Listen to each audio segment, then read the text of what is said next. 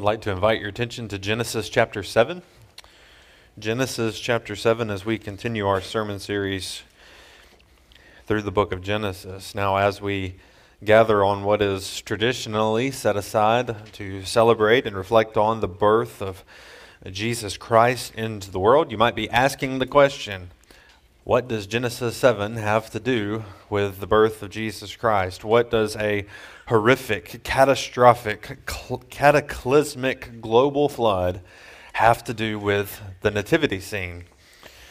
And so we are accustomed to reflecting on the birth of Jesus in terms of the circumstances of his birth, with the angelic announcement and the shepherds and the wise men visiting the manger, the virgin birth, the babe wrapped in swaddling clothes. But Genesis 7 teaches us everything about the reason for Jesus being born into the world, the reason that he was laid in the manger, the reason that God became flesh and dwelt among us.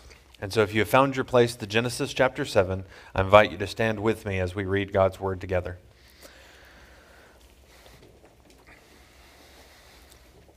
The word of the Lord says, "Then the Lord said to Noah, 'Enter the ark, you and all your household, for I have seen that you alone are righteous before me in this generation. You are to take with you 7 pairs, a male and its female, of all the clean animals, and 2 of the animals that are not clean, a male and its female, and 7 pairs, male and female, of the birds of the sky, in order to keep offspring alive throughout the earth. 7 days from now, I will make it rain on the earth 40 days and 40 nights, and every living thing I have made will wipe off the face of the earth.'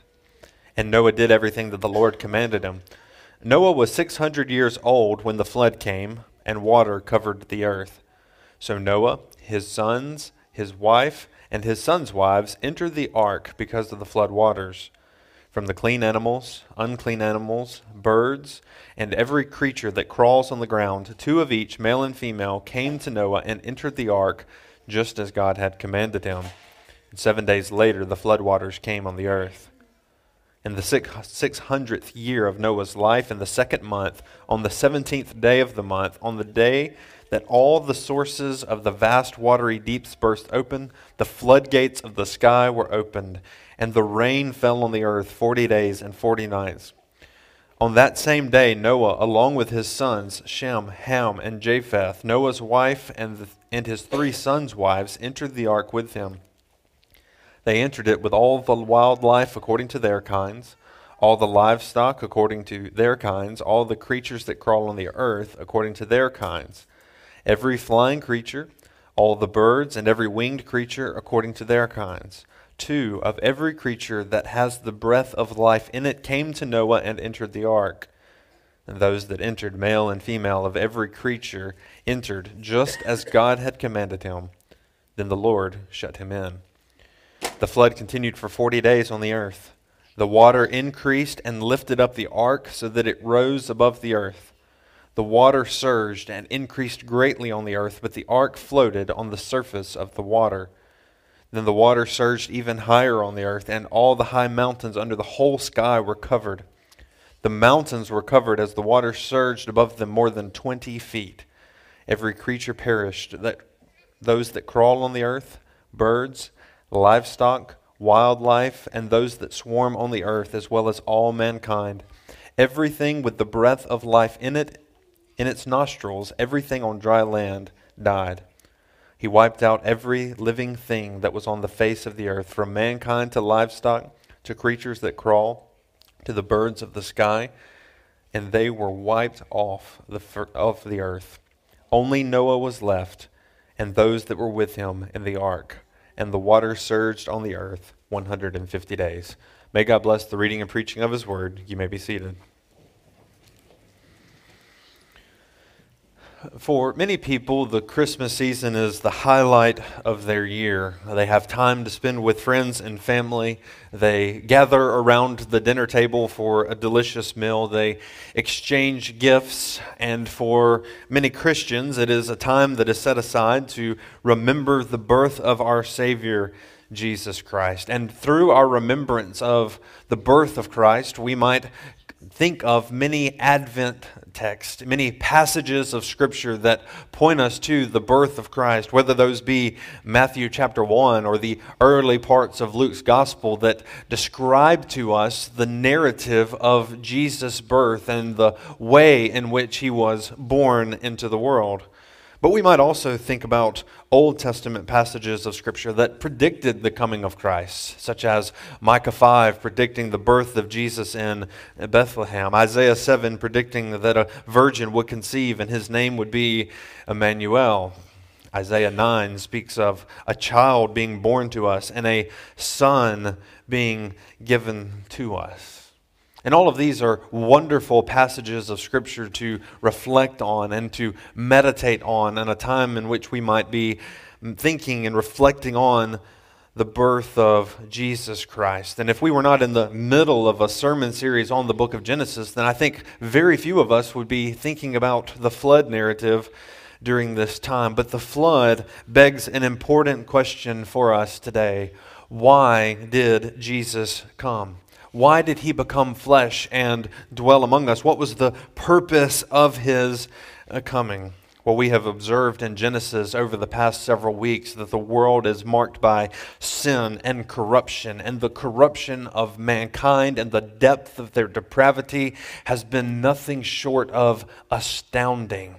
We've had them described as every inclination of the human heart was nothing but evil all the time. Humanity has corrupted the earth and filled it with wickedness. And we have read that Noah alone is righteous in the generation of the days of Noah. Well, such is the perpetual condition of humanity since the fall of Adam. And because of the condition of humanity before God, God's judgment is upon us. God in his holiness and in his justice and in his righteousness has pronounced judgment upon all mankind, because as it was in the days of Noah, so it is in our day. All are guilty before God and worthy of his condemnation, but God has provided a means of salvation.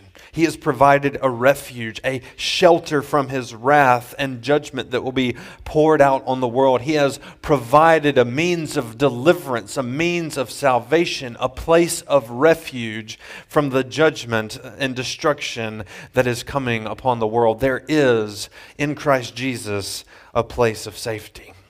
And so because God has provided a means of salvation, there is a great urgency in this text to become right with him, to believe in him, and to receive his ordained means of salvation. And so this text has everything to do with the birth of Jesus Christ into the world. This text has everything to do with Bethlehem and the manger, because it points us to Jesus, God's ordained means of salvation. This is why Jesus came into the world, to be a refuge for us, to endure the wrath of God, to take the judgment that was appointed for our sins, so that we might be saved from the wrath of God.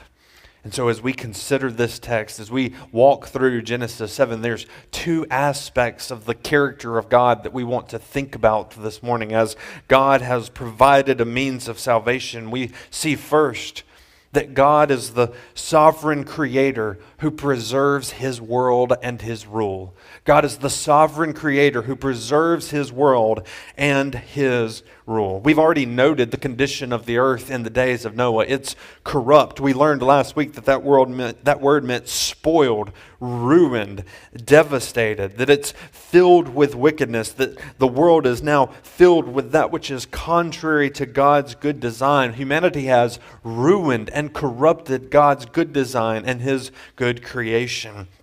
And humanity now stands in contrast to the character of God.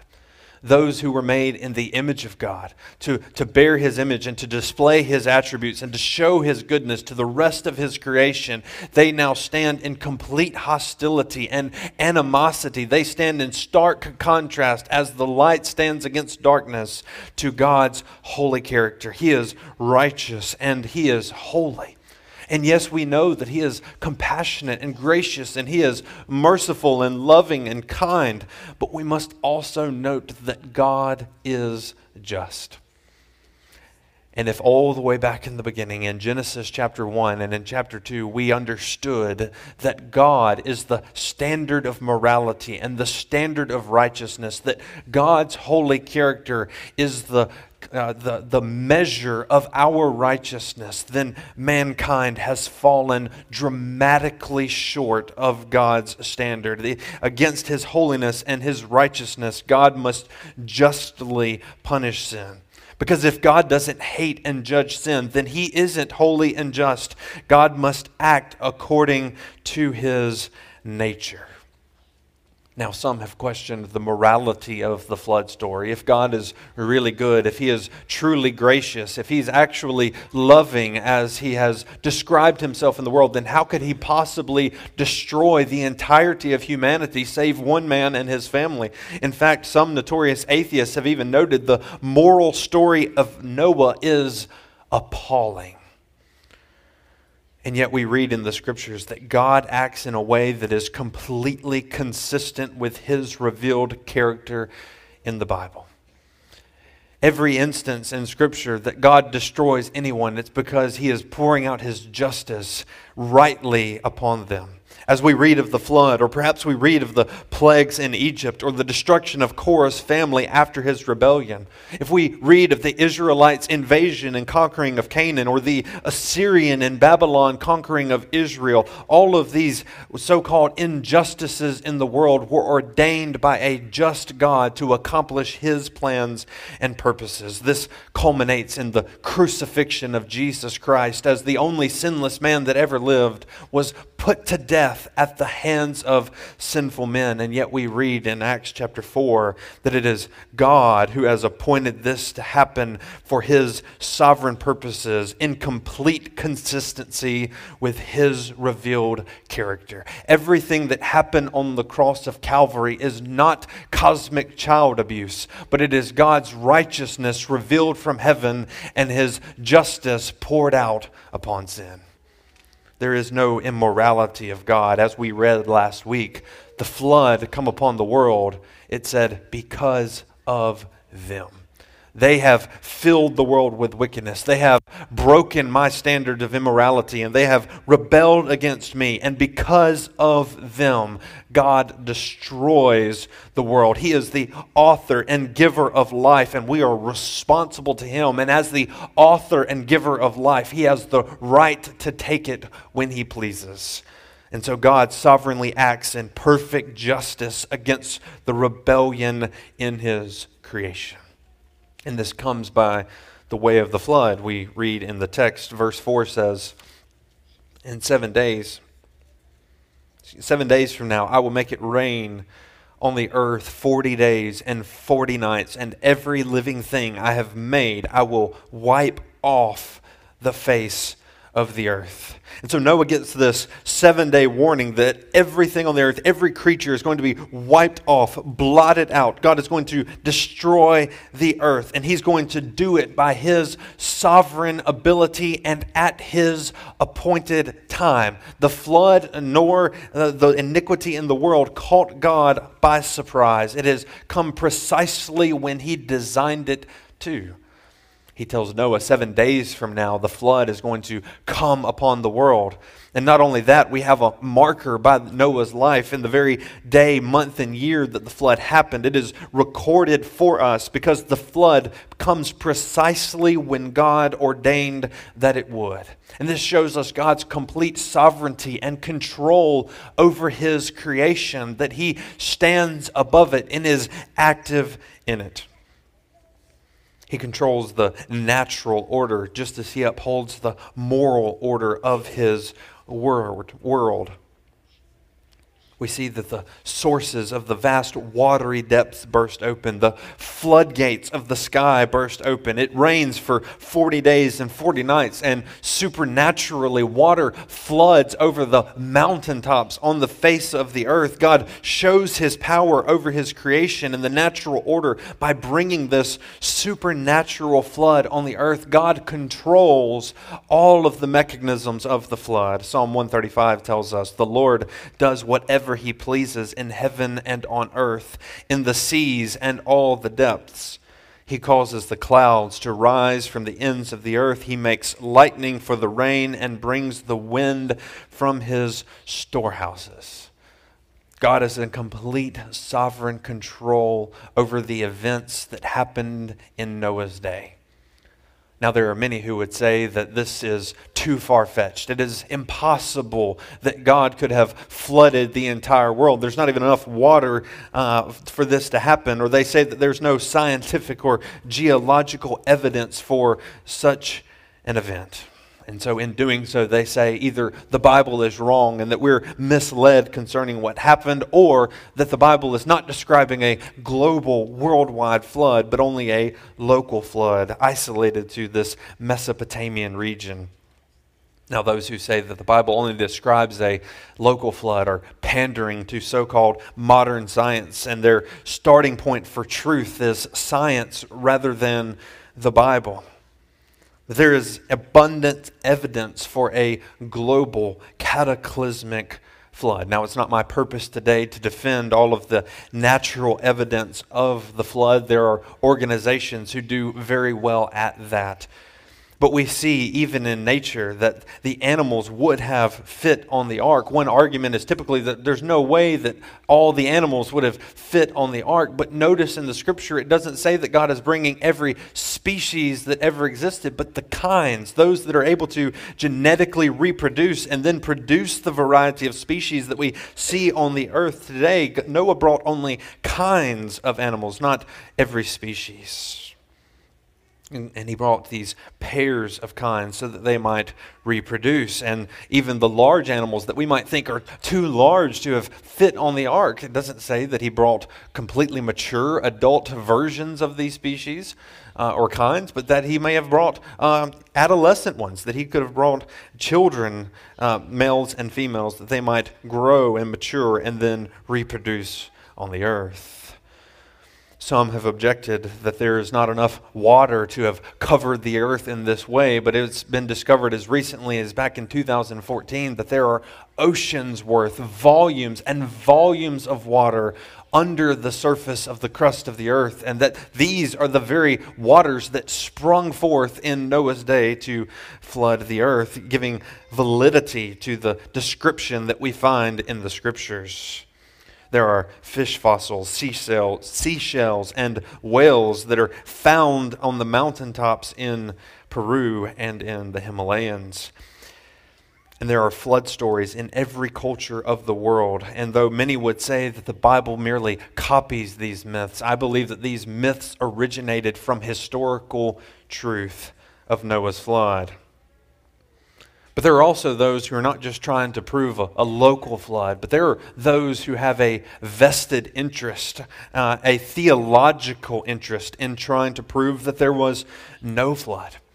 Because you see, modern science has to prove that they want to prove that there was no flood at all. Because if there was a flood, then they have to wrestle with the very questions that we are wrestling with today. If the flood really happened, is God angry with us also? Have we sinned? Are we evil? You see, the world doesn't want Noah's flood to have happened, because if it did, then they have to reckon with the reason for such an incredible event, and they have to reckon with their own standing with the God who caused it to happen. As far-fetched as it seems, God is sovereign over the natural order, and He has brought about this global flood of judgment upon the face of the earth. But He is sovereign over His moral order as well. The Bible says in Isaiah 45, "I form light and create darkness. I make success and create disaster. I am the Lord who does all these things." The God who has created the heavens and the earth and made mankind in his image has not only ordained the natural order and has supernatural power over it, but he has power to sustain the moral order that he has ordained from the beginning. And in a world that is filled with wickedness and iniquity and rebellion against God, he has now sovereignly decreed that he is going to right the wrong in his creation. Because he is the one who made all things, he cannot be charged with wrong by destroying his creatures who have rebelled against him. As Abraham rightly notes in Genesis 18, won't the judge of the whole earth do what is just? And so God sovereignly preserves his moral order. Though mankind has corrupted the entirety of the earth, God acts supernaturally to preserve his law and to preserve his morality for generations to come. And so God acts here in a way that destroys all living things except those in the ark. And in this, he still preserves life and preserves his creation. He preserves his natural order. But he also preserves his moral order by saving the one righteous man and bringing condemnation upon the wicked. You see, God is in sovereign control over his creation, and he acts through his sovereignty to preserve his world and to preserve his rule. May we stand in awe of God who acts in this tremendous, magnificent, and powerful way today. Our God is in the heavens, and he does whatever he pleases. And so, dear Christian, as we face the world around us, there is nothing that is outside the scope and bounds of the providence and sovereignty of God. There's nothing that comes into our lives that is unexpected to God. It might feel unexpected to us, and we might not have thought that this was going to happen, whether it's issues with our health or issues with our job or any circumstances in our life, whatever they may be. God, who had control over a worldwide flood and decreed it from the beginning, has control over the very circumstances of your life. And so we can rest in his sovereignty. We can rest in his goodness. We can rest in his wisdom, knowing that whatever God has ordained is right, and that he is using it for his purposes and for his plans. And we can know, dear Christian, that God, who ordained the judgment that come upon the world in Noah's day, has ordained that judgment will come upon those who are wicked in the last day. For all the injustice that we see, we can trust and know that God will bring justice in his time. And so we trust him, and we rest in him, and we hope in him, knowing that he is going to bring deliverance from this ungodly world. Some of the verses that we've looked at over the past couple weeks come from 2 Peter chapter 2, and it says there, "For if God didn't spare the angels who sinned, but cast them into hell and delivered them in chains of utter darkness to be kept for judgment, and if he didn't spare the ancient world, but protected Noah, a preacher of righteousness, and 7 others when he brought the flood on the world," he goes on to say in verse 9, "Then the Lord knows how to rescue the godly from trials and to keep the unrighteous under punishment for the day of judgment." Oh, dear Christian, if God was able to accomplish this in Noah's day, then he knows how to accomplish everything in your life to work all things out for his glory and for your good. Whether it be trials or whether it be the unrighteous mockery that comes upon us, God is able to reserve them for the day of judgment and to preserve his people unto salvation on the last day. As I reflected on this text this week, I was reminded of the saints who stand before the throne in Revelation chapter 6, and they cry out with a loud voice, "Lord, the one who is holy and true, how long until you judge those who live on the earth and avenge our blood?" And they were told to rest a little while longer until the number would be completed of their fellow servants and their brothers and sisters who were going to be killed just as they had been. And so whether it's trials and temptations or whether it's persecution, whatever comes into our lives, as we cry out for justice, as we observe the injustice in this world, we look unto God. And as we cry out, we know that He is holy and He is true. But He says to us, just a little while longer. And so we wait upon the Lord, knowing that He will accomplish His purposes in due time. And so Genesis 7 shows us that the just punishment of sin on the world, that shows us the just punishment for the sin of the world that is carried out by the sovereign hand of God. But it also shows us that God has ordained a means of salvation. And so we have seen God's sovereign, that He is a sovereign creator over His world. But let's see second, that God is the gracious Redeemer who preserves a people for Himself. God is a gracious Redeemer who preserves a people for Himself. You see, we've already noted over the past couple weeks that against the impending judgment that is coming upon the world and the darkness that is in the world, God promised salvation to one man and his family. And we have observed Noah's righteousness and his obedience, because amidst this corruption, there is one man who stands out. Verse 1 tells us of Genesis 7, "Then the Lord said to Noah, 'Enter the ark, you and all your household, for I have seen that you alone are righteous before me in this generation.'" Now, we've considered this word righteous extensively, but fundamentally it means that Noah was upright before the Lord. Yes, he has been justified, declared right by faith, but it also means the emphasis here is on his practical righteousness that is evidenced in the way that he lives. And that righteousness is born out of a soul that has found favor, grace with God. We read that back in Genesis 6, verse 8. Noah found favor with the Lord. And it's because of His grace to Noah, he is described as righteous, blameless, and as walking with God. So, dear Christian, let me note here that God's purpose of grace in our life, He saved us unto good works and unto righteousness. We read in the book of Ephesians chapter 1, "For He chose us in Him before the foundation of the world to be holy and blameless in love before Him." The work that we see that God did in Noah's life is the very work that is happening in our lives. God has chose us before eternity past and saved us in due time to make us holy and blameless before Him, that we might be righteous and walk blamelessly in the world. It is the purpose of the Lord that His salvation would yield righteousness in our lives. And like Noah, our faith, our belief in God ought to produce godliness. But we see already that this grace is only mediated through faith. It's by trusting in the Lord. It's believing in His promises. We read that last week in Hebrews 11. By faith, Noah condemned the world and became an heir of righteousness that comes by faith. And so God is a gracious Redeemer of His people. But this gracious redemption comes through faith. And we see God's care as He gives His word to Noah. You see, Noah takes that word and he believes God's word.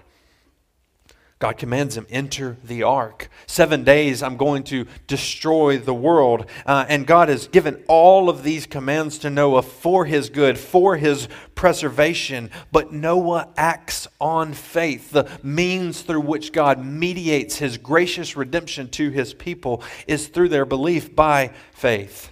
And so Noah built the ark. Consider all the time that it would have taken Noah to build this monstrous boat. Consider the effort that he spent. Consider the worldly gain that he forsook. Consider the mockery that he endured. All of this by faith. And yet there's a greater act of faith that Noah exhibits here in Genesis chapter 7, because he enters the ark. For all of the work that Noah did and all of the things that he did in obedience to God, Noah's greatest act of faith, the moment that most exhibits that Noah trusts in the Lord and believes His promises, is it says Noah entered the ark. He forsook all that was outside. He hoped only in the world to come, and he trusted that God would sustain him and keep him, casting himself wholly on God and on his word. He believed that God was going to destroy the world and preserve his family to the other side. By entering this ark, Noah believed that that God was going to save him. Yes, Noah acted upon that faith and obedience. He believed God and he built the ark and he put forth the effort. And yet ultimately and finally, Noah trusted that it was God alone that was going to save him. He walked by faith and not by sight. By faith, Noah built an ark. By faith, he gathered food. By faith, he sheltered all of these animals into the ark. By faith, he prepared for the flood. And by faith, he entered the ark. By faith, Noah trusted that God was going to do for him what he could not do for himself. For all of Noah's obedience, for his building the boat and covering it with pitch and following God's exact specification, Noah ultimately hoped and believed that God was going to do something for him that he was unable to do for himself. And that is clearly shown to us in verse 16. Look with me there. In verse 16 we read,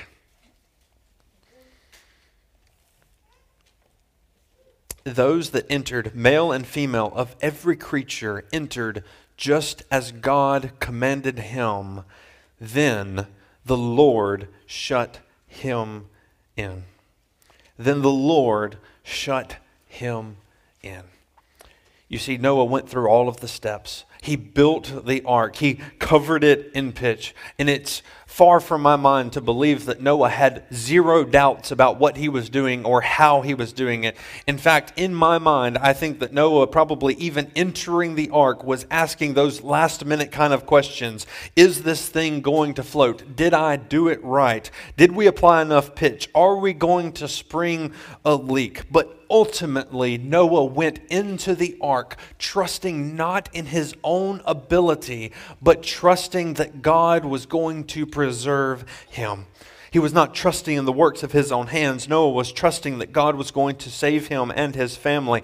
And he enters the ark, waiting for God to shut the door of the ark by his sovereign power and by his grace. Noah's salvation comes from God alone. God alone was able to provide Noah for salvation. And we see that as the hand of God closes the ark, doing for Noah what he could not do for himself and preserving his family. Yes, all of this come to Noah through faith. He obeyed God. His faith led him to obey God. But he ultimately knew that it was God alone who was going to save him and his family. And so, yes, God is a gracious Redeemer who preserves a people for himself. But we see here that through faith, God personally sees to it to secure the salvation of his people. God sees to it to personally secure the salvation of his people. How fearful were the events taking place outside, but inside, God's people were safe. God did not leave it to Noah to secure his own salvation, nor did he leave it to us to secure our own salvation by the strength of our faith or by the level of our obedience. God has not left it to us to save ourselves. He seals us and saves us and secures us in the ark that is Christ. I'm reminded of one preacher who has famously said, if you could lose your salvation, dear Christian, you would. And so, dear Christian, your ultimate salvation, your final salvation and hope of eternal life is not in your ability to obey and not on your perseverance. It's not on your ability to do anything before the Lord. It's not based upon the strength of your faith and how well you hope in Christ. No, dear friend, your eternal salvation is only in Christ. Your salvation is secured by Christ. And as Peter writes in 1 Peter chapter 1, you are being guarded by God's power through faith for a salvation that is ready to be revealed in the last time. Oh, dear Christian, last week we made a huge point about perseverance. Persevere to the end. Strive to be faithful. Strive to be obedient. And by that you show yourself to be in Christ. But the message of Genesis chapter 7 is one of rest and one of hope in Christ alone. There is no amount of effort that you can put forth to save yourself. Your faith is not going to be tested by the level of your obedience, but only that you are believing in Christ Jesus alone. God has secured the ark of your salvation, and He alone will keep you afloat. You are being guarded, protected, set aside, kept for a salvation by God's power on the last day. And He mediates this through faith. As the waters rose, there was nothing left for Noah to do but trust that God would keep him. Perhaps there was fear and anxiety, but nothing depended on Noah. It depended on God alone. And so I'm reminded of an illustration of this, I think, from the book Pilgrim's Progress. Many of you have heard me speak of that book before. But Christian and his friend Hopeful come to the end of their journey. They have traveled the pilgrim way. They have entered by the narrow gate. They have entered through Christ, and they have been faithful. They have been obedient. They have hoped in Christ all the days of their life, and they have now come to the last part of their journey, and they stand at this river representative of death. These angels tell them that you must cross over. The only way to the celestial city is by crossing over. As they stood there, John Bunyan says, betwixt them and the gate was a river, but there was no bridge to go over, and the river was very deep. At the sight, therefore, of this river, the pilgrims were stunned. The men that were with them said, you must go through, or you cannot come to the gate. So they began to be sorrowful, John Bunyan writes. The pilgrims then, especially Christian, began to despond in their mind and looked this way and that, but no way could be found by them by which they might escape the river. They looked all around and there was nowhere to go but through this river. They had to pass through death to get to the celestial city, to get to eternal life. And they were despondent, sorrowful in their souls. And then they began to ask the angels that are next to them, is the water the same depth all the way across? How shallow, how deep, how hard is it going to be for me to persevere to the other side? And the angels tell them, no, the waters are not all of the same depth. And we can't tell you how deep they will be. For they said, you shall find it deeper or shallower as you believe in the King of that place.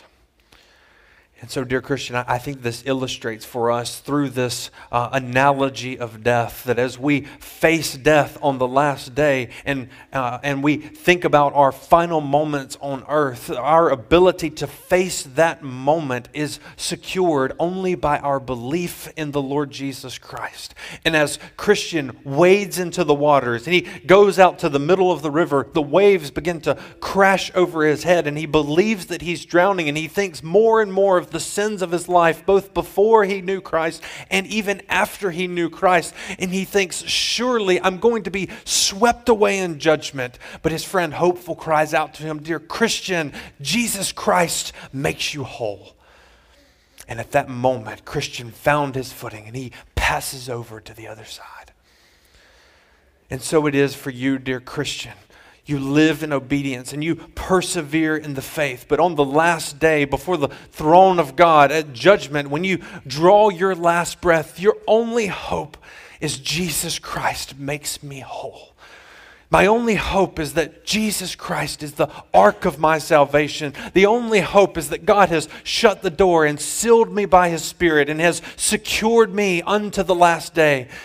Jesus Christ makes you whole. And so, dear Christian, as you face death and as you face impending judgment, as you face the trials of life, as you face everything, it is by faith in the King of that place, and it is by faith of God who has provided an ark of salvation in Christ Jesus that we face these things. He is the ark of our salvation, and this is what Christians celebrate when we celebrate the birth of our Savior, Jesus Christ.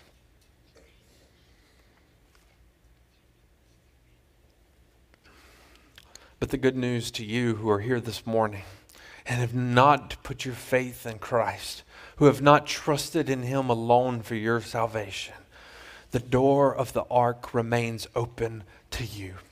We see that sin is an offense to God's character, and He is pouring out His judgment on the world. And just as He promised judgment in the days of Noah, so He has promised judgment upon you. It is appointed man wants to die, and after this, the judgment. You will stand before the throne of God one day.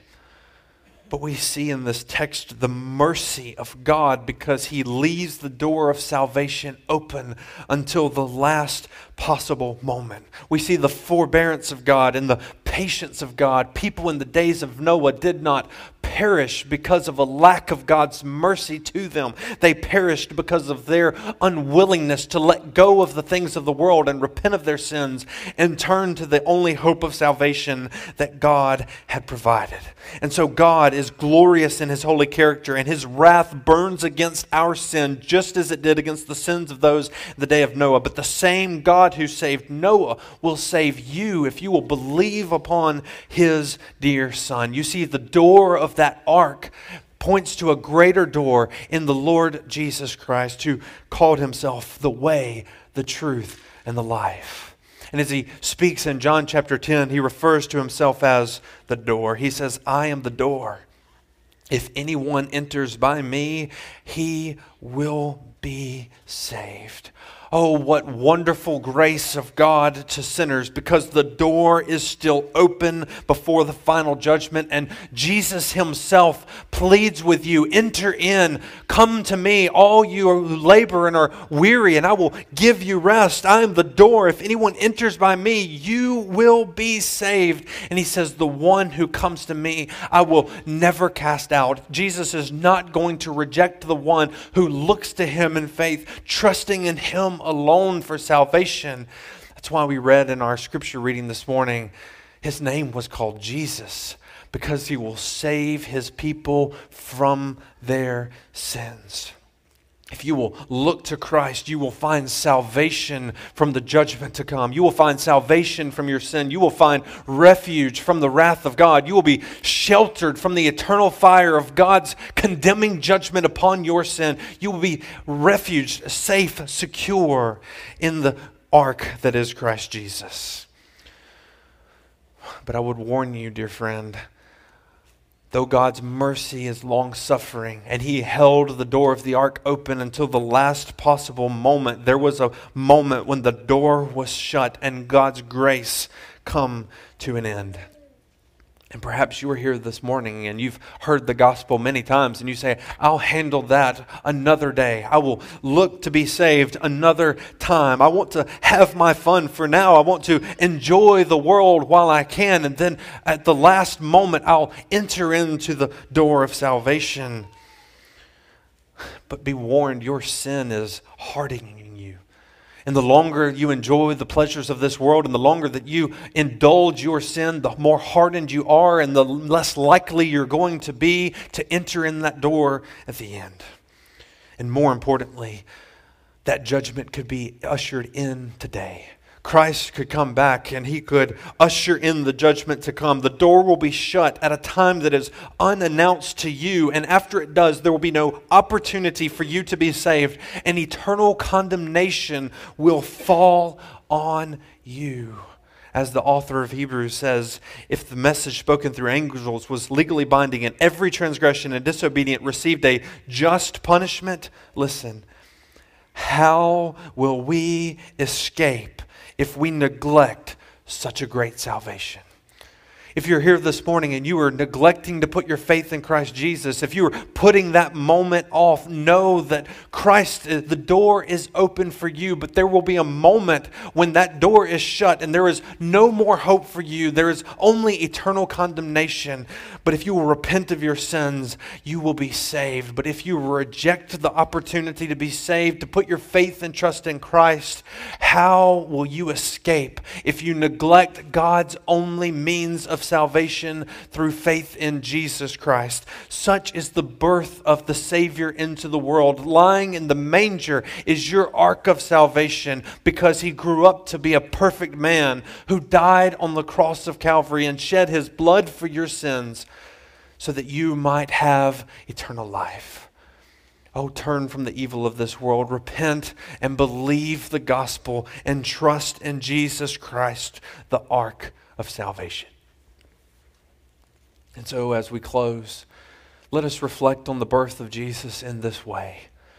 For what reason did he come? But to be our ark of salvation and a refuge from the wrath of God that is certain to come.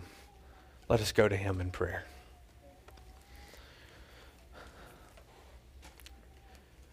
Lord, we look to Christ, our only hope of salvation, and we rest in him. Lord, we live and obey because you have commanded us to do so. And it is through our faith that we live in obedience, and it is through our faith that you save us. But Lord, we confess at this moment that it is ultimately Christ alone. It is ultimately your work in our life. It is ultimately you who saves us. It is you who have worked in us both the will and the ability to do anything according to your good pleasure. And we confess Christ alone for our salvation. Father, for the one who has not made that confession, we pray, God, that your Spirit would move upon them, work in their souls, and draw them to Christ so that he will show that he will not cast them out. Father, we thank you that we who are worthy of condemnation have been recipients of your marvelous grace in your provision of an ark of our salvation, Christ our Lord, in whose name we pray. Amen.